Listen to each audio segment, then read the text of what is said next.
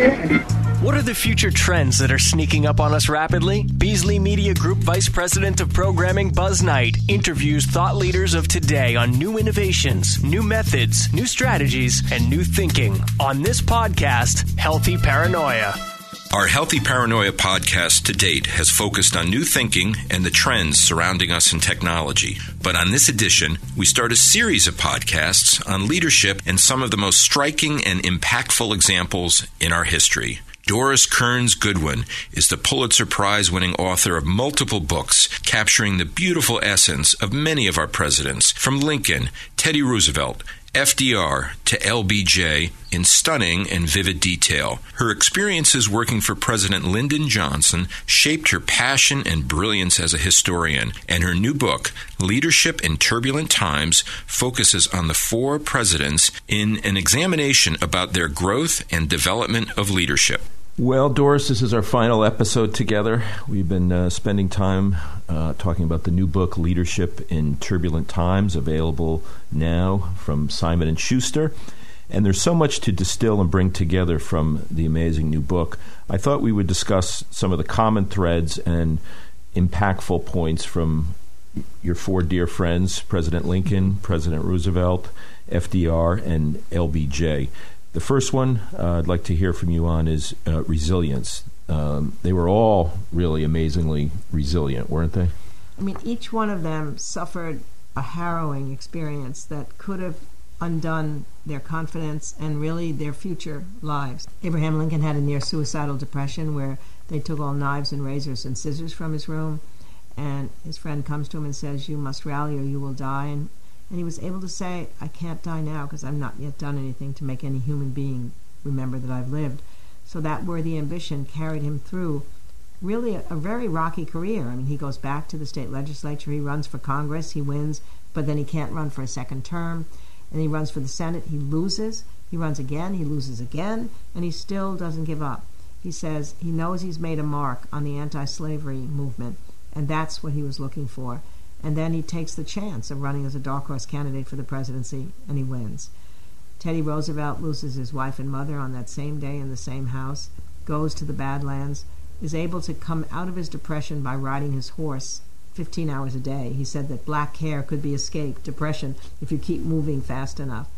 And he was able to come through that. He thought he would never love again. And he goes back to New York, and he gets together with this woman who had been one of his best friends when he was young. And he has a lifelong marriage with her that is totally joyful, even though he thought he was never capable of that again. In terms of FDR, the resilience is so clear of what he went through with polio and being able to come back into public life.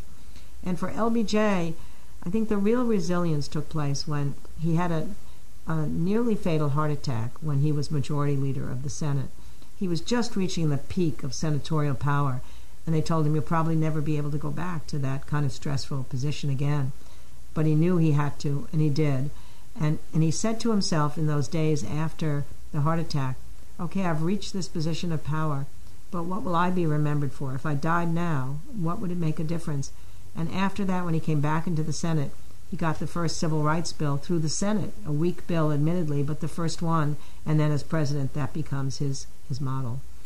The trait of great memory is also consistent with all four leaders, yeah, right? They all, certainly by the time they get into high office, had a great memory. And the interesting thing, though, is that somebody said to Lincoln, "Wow, what a natural gift you had." And he said, "That's not true. I work on it." Even when the time he was a young kid, when he found a passage in a book or a play that he liked, and if he was in the field, he would carve it out with his knife on a piece of wood, and then he'd transfer it from the knife to a piece of paper, and then he'd transfer it from a piece of paper to saying it out loud among his friends. So he said, once it gets in my head, it never goes out, but it's a hard time getting in. Teddy Roosevelt did have a photographic memory.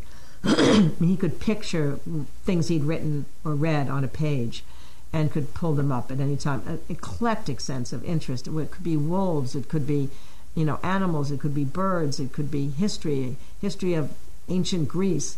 All of that was retained in his head. And the interesting thing about FDR was that Eleanor thought he had a photographic memory too, but he mostly learned later in life not by reading, but by listening to people. And he could remember the stories that people had told him. He could remember their names, he could remember their families, which is really important as a politician.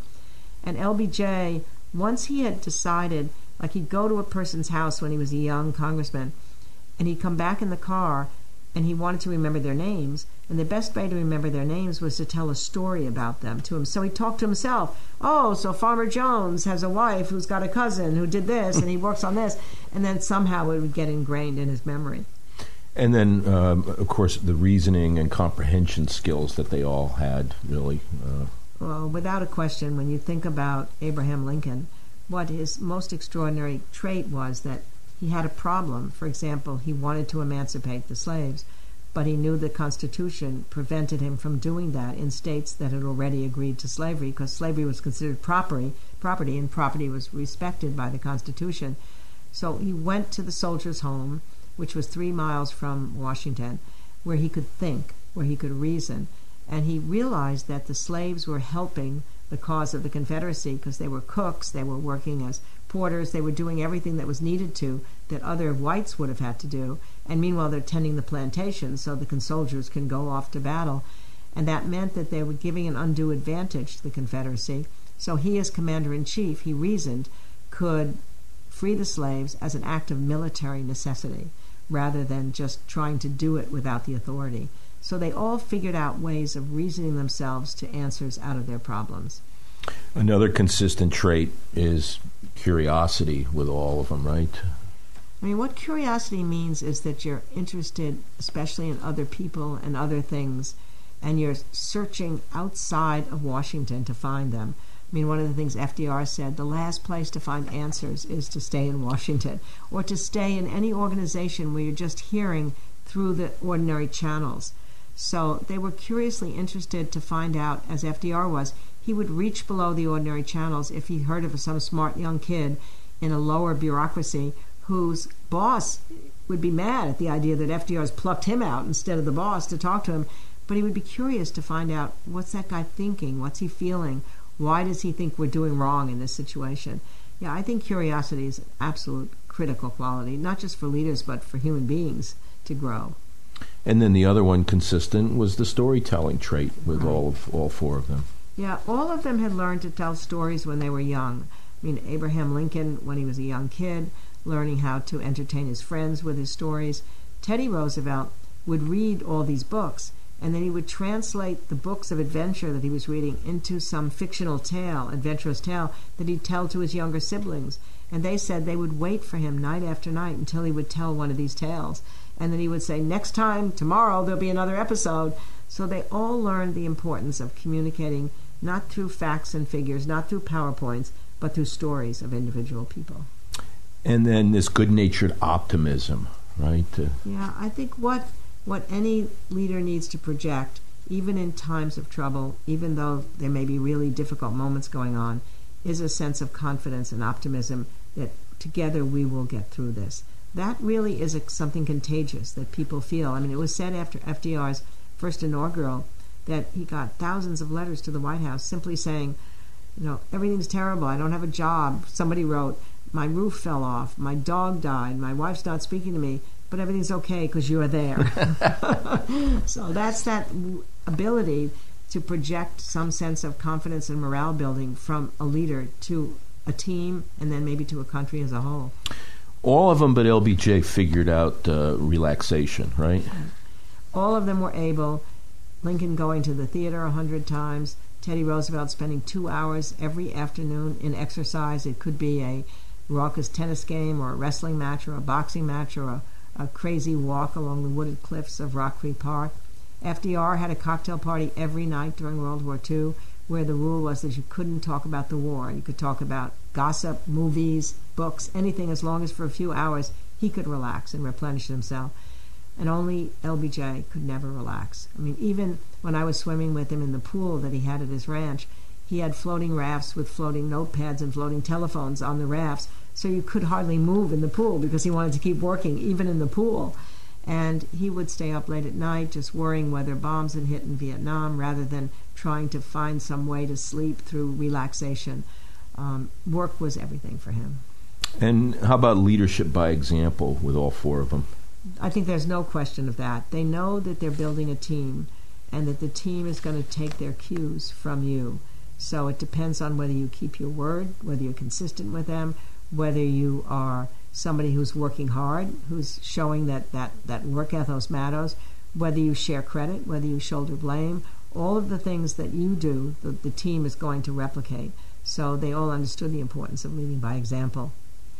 I love how you end the book, and I'll let you say it yourself here. Your last line about leadership and humanity. Yeah, I mean, what I really feel is that when you think about what are the traits that make a great leader, that means that a leader understands human nature and that they're able to control their emotions when they're negative. They're able to give credit to people who work with them. They're able to exude confidence. They're able to treat people kindly, with sensitivity, with emotional intelligence. And these are qualities that are not necessarily just for leaders. They're for all of us. And I think Lincoln, more than anyone, exemplifies that. There was something about him, even when I was working on my book about him before and then this time again, where you felt if you could be in his presence, not that he didn't feel the normal human emotions of envy or anger or jealousy, but he knew if you allowed those emotions to fester, they would poison you. So he would damp them down. So I think if we can learn from that, we can learn from somebody who just understood people and had that kindness and sensitivity to be a great leader, it would help us in our daily lives, not just simply as leaders.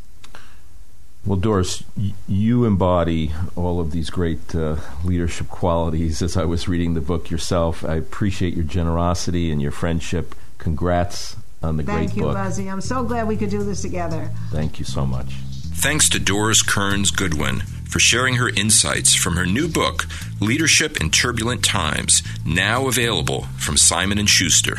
Thanks for listening to Healthy Paranoia with Buzz Knight. Steady production guidance provided by Boston Beasley Media Group's Mark Clark.